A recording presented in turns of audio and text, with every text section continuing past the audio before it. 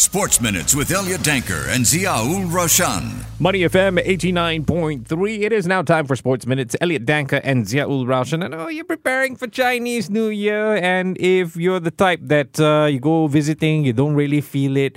Hey, maybe your relatives have some kind of a sports subscription. Maybe they do, but speaking of sports subscription, I've realized some telcos are offering free channels this weekend. So even if you don't subscribe to it, I don't know if the sports channels are included. Go check it out for yourself, but you might be able to get it. Cross fingers. Maybe at least you can watch the African Cup of Nations. But we'll talk about that later on. I like how before we get together and do this recording, we talk about matches that happen overnight. And your reaction this morning was, huh? Chelsea played, huh? Yeah, exactly. I was completely caught off guard that Chelsea had a FA Cup replay. Surprise, surprise. They won 3-1 against Aston Villa, and boy, did they need that victory. Was that a surprise, though? Because we're talking about Aston Villa, the Unai Emery that we've been praising a lot for the past couple of weeks this season.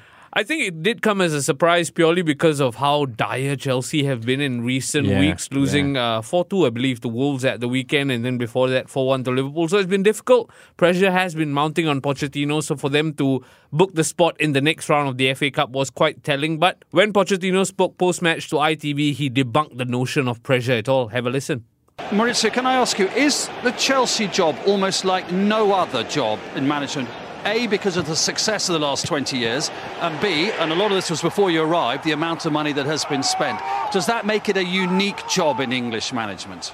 Of course, it's the most difficult thing, but we are talking about, expectations, but they need time. They need time. Always, we are talking about the most maybe young team on the Premier League. With the expectations so high, and it's normal that sometimes the players feel, the pressure to play and to perform and to win and to be in the top four and challenge, for big things. And it's not easy to manage all these things. I was talking in the press conference yesterday that there's too many things that, like a coaching staff, we are dealing, and difficult to explain to the people. But look, with this type of performance, I think make us very, very pleased, because I think we are capable. All the people that we really believe from the beginning that capable to perform in this way, now we can feel that that is true. The trust from the player and the belief from the player, I think, in us is there. Is 200%. And yes, maybe the environment is a little bit some noises, but that is football. That is my job, is our job. Mauricio Pochettino, Chelsea manager, speaking to ITV post-match there. You do wonder, him talking about pressure, I mean, how must he feel when he hears the crowds chanting Roman Abramovich, Jose Mourinho? Yeah, I'm sure he feels the pressure, especially when the crowd want to go back to those heydays, shall we say, of Chelsea doing so well under Roman, under Jose Mourinho. But times have changed, and I think that's the point Pochettino is making as well, right? New ownership, the landscape of football has changed, competition is at an all-time high. They have arguably one of the youngest squads in the Premier League. So I think fans need to manage their expectations, but I guess observers like me and you also have to understand that this Chelsea team are not going to compete with the Man Cities and the Liverpools immediately. See, I don't think that's fair, that people are saying that. And it's like you're being nice to Chelsea, not you as in a lot of people are being nice because, or maybe I'm not seeing the bigger picture or we aren't realizing the bigger picture. Let me explain. With Manchester United, everyone, puts them down. Oh, you're Manchester United, you have this badge, you have this history. But with Chelsea, it's a young team. Maybe with regard to what Pochettino said, the young players feeling the pressure, maybe they have built so much history now with the Abramovich and the Joses, the titles that they've won. They set a new era.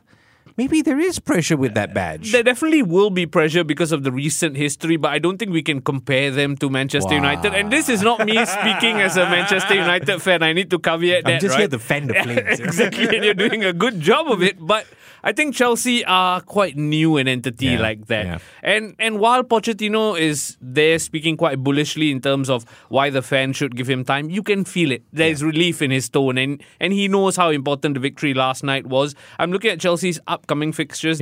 They face Crystal Palace at the weekend, which I think on paper should be 3 points for Chelsea because Palace have been dire. Yeah, 14th place. Exactly. But after that, Chelsea play Manchester City, Tottenham and Liverpool back to back. So he needs the points where he can just to build some confidence heading into these big games. Crystal Palace themselves dealing with a bunch of rumours. One in particular, Graham Potter, touted to take charge of Crystal Palace. Good gosh. Let's see how that goes. But let's talk about the other big guns happening this weekend. We start off on Saturday. I believe Manchester City are facing off against Everton. Everton's done pretty okay, pretty decent. Yeah, considering the 10 points that were docked from Everton for those FFP irregularities, I think they've done okay, but they go up against a Man City team who we know it's this time of the year where they're going to click into gear. They may be second or third in the Premier League table at the moment, but everybody has touted them as favourites. So playing City at home is going to be a difficult task for Everton. Yeah, Everton still in the relegation zone, sitting at 18th. Liverpool have a straightforward game against the likes of Burnley. Newcastle face off against Nottingham Forest, though. That can be quite a tricky game, but all eyes should be on Spurs. Spurs against Brighton. Why do I say that? Because if you think about it, this morning, you've had Chelsea face off against Aston Villa. Villa didn't play so well. If I'm a Spurs player or manager, I'm going, hey, good, because these guys are the ones that are in our way to get into that top four or even higher. Yeah, certainly. I think Spurs are very much in the hunt for that top four place like you speak of. And then we will speak about Aston Villa, who play Manchester United this weekend as well. So there's a chance that either Aston Villa or Manchester United drop some points. So Spurs will be thinking this assignment against a Brighton team who have been Jekyll and Hyde. Yes, they catch the eye when they play well, but they're also susceptible to conceding a lot when they lose. I think they lost to Luton 4-0 quite recently. So Tottenham themselves welcoming back James Maddison. Hopefully will do well. I think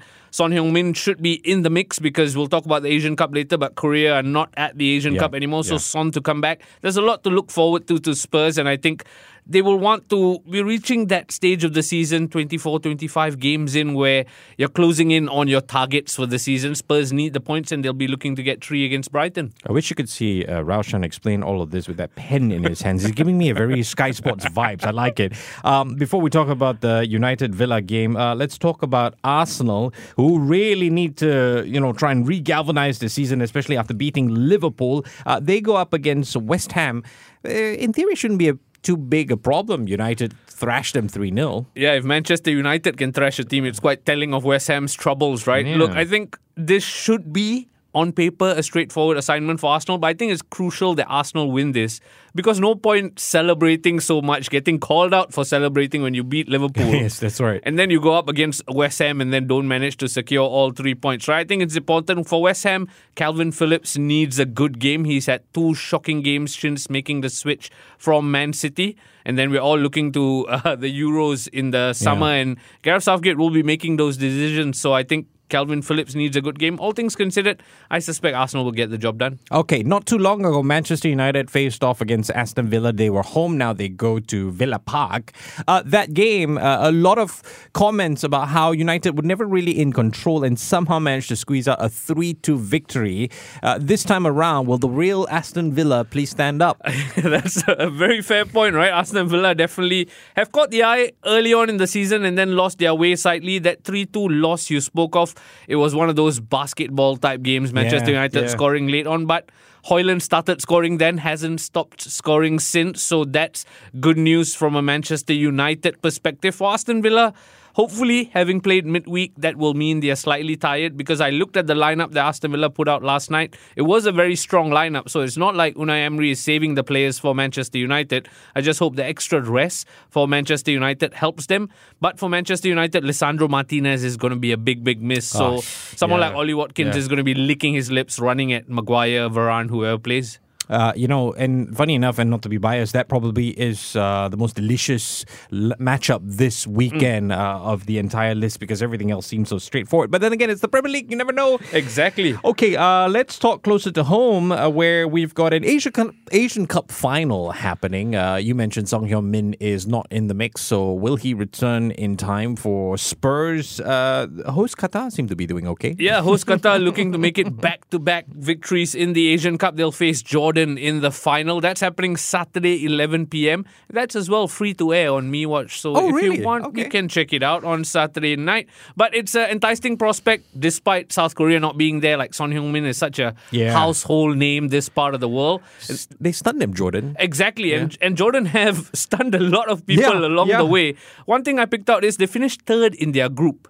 Right. And then they made it through to the knockout stages of one of the best best third place teams. Yeah. And we'll talk about the AFCON later. Ivory Coast did something similar as well. So the point I'm trying to make is it feels like in this day and age where they are expanding tournaments, like the top two are not the only ones making it through. They have their best third place teams as well. It's such a open opportunity for any of these teams to grow into a tournament. They don't have to hit the ground running. About it? Yeah, it's like growing into a tournament. I feel it's a bit more fair because, and especially if you're a competing team, because sometimes you take a while to adjust. I disagree. Oh, I feel like you should be able to go in and go for it. We talk about the Asian Cup, the AFCON, the World Cup. These are 8-game tournaments, right? And if you can't show up for 8 games, do you really then be worthy champions? That's my question. I feel like, yes, it's a fair opportunity, but it dilutes the levels, in my opinion, this is. I mean, Jordan clearly have put out a good show despite finishing third in their group.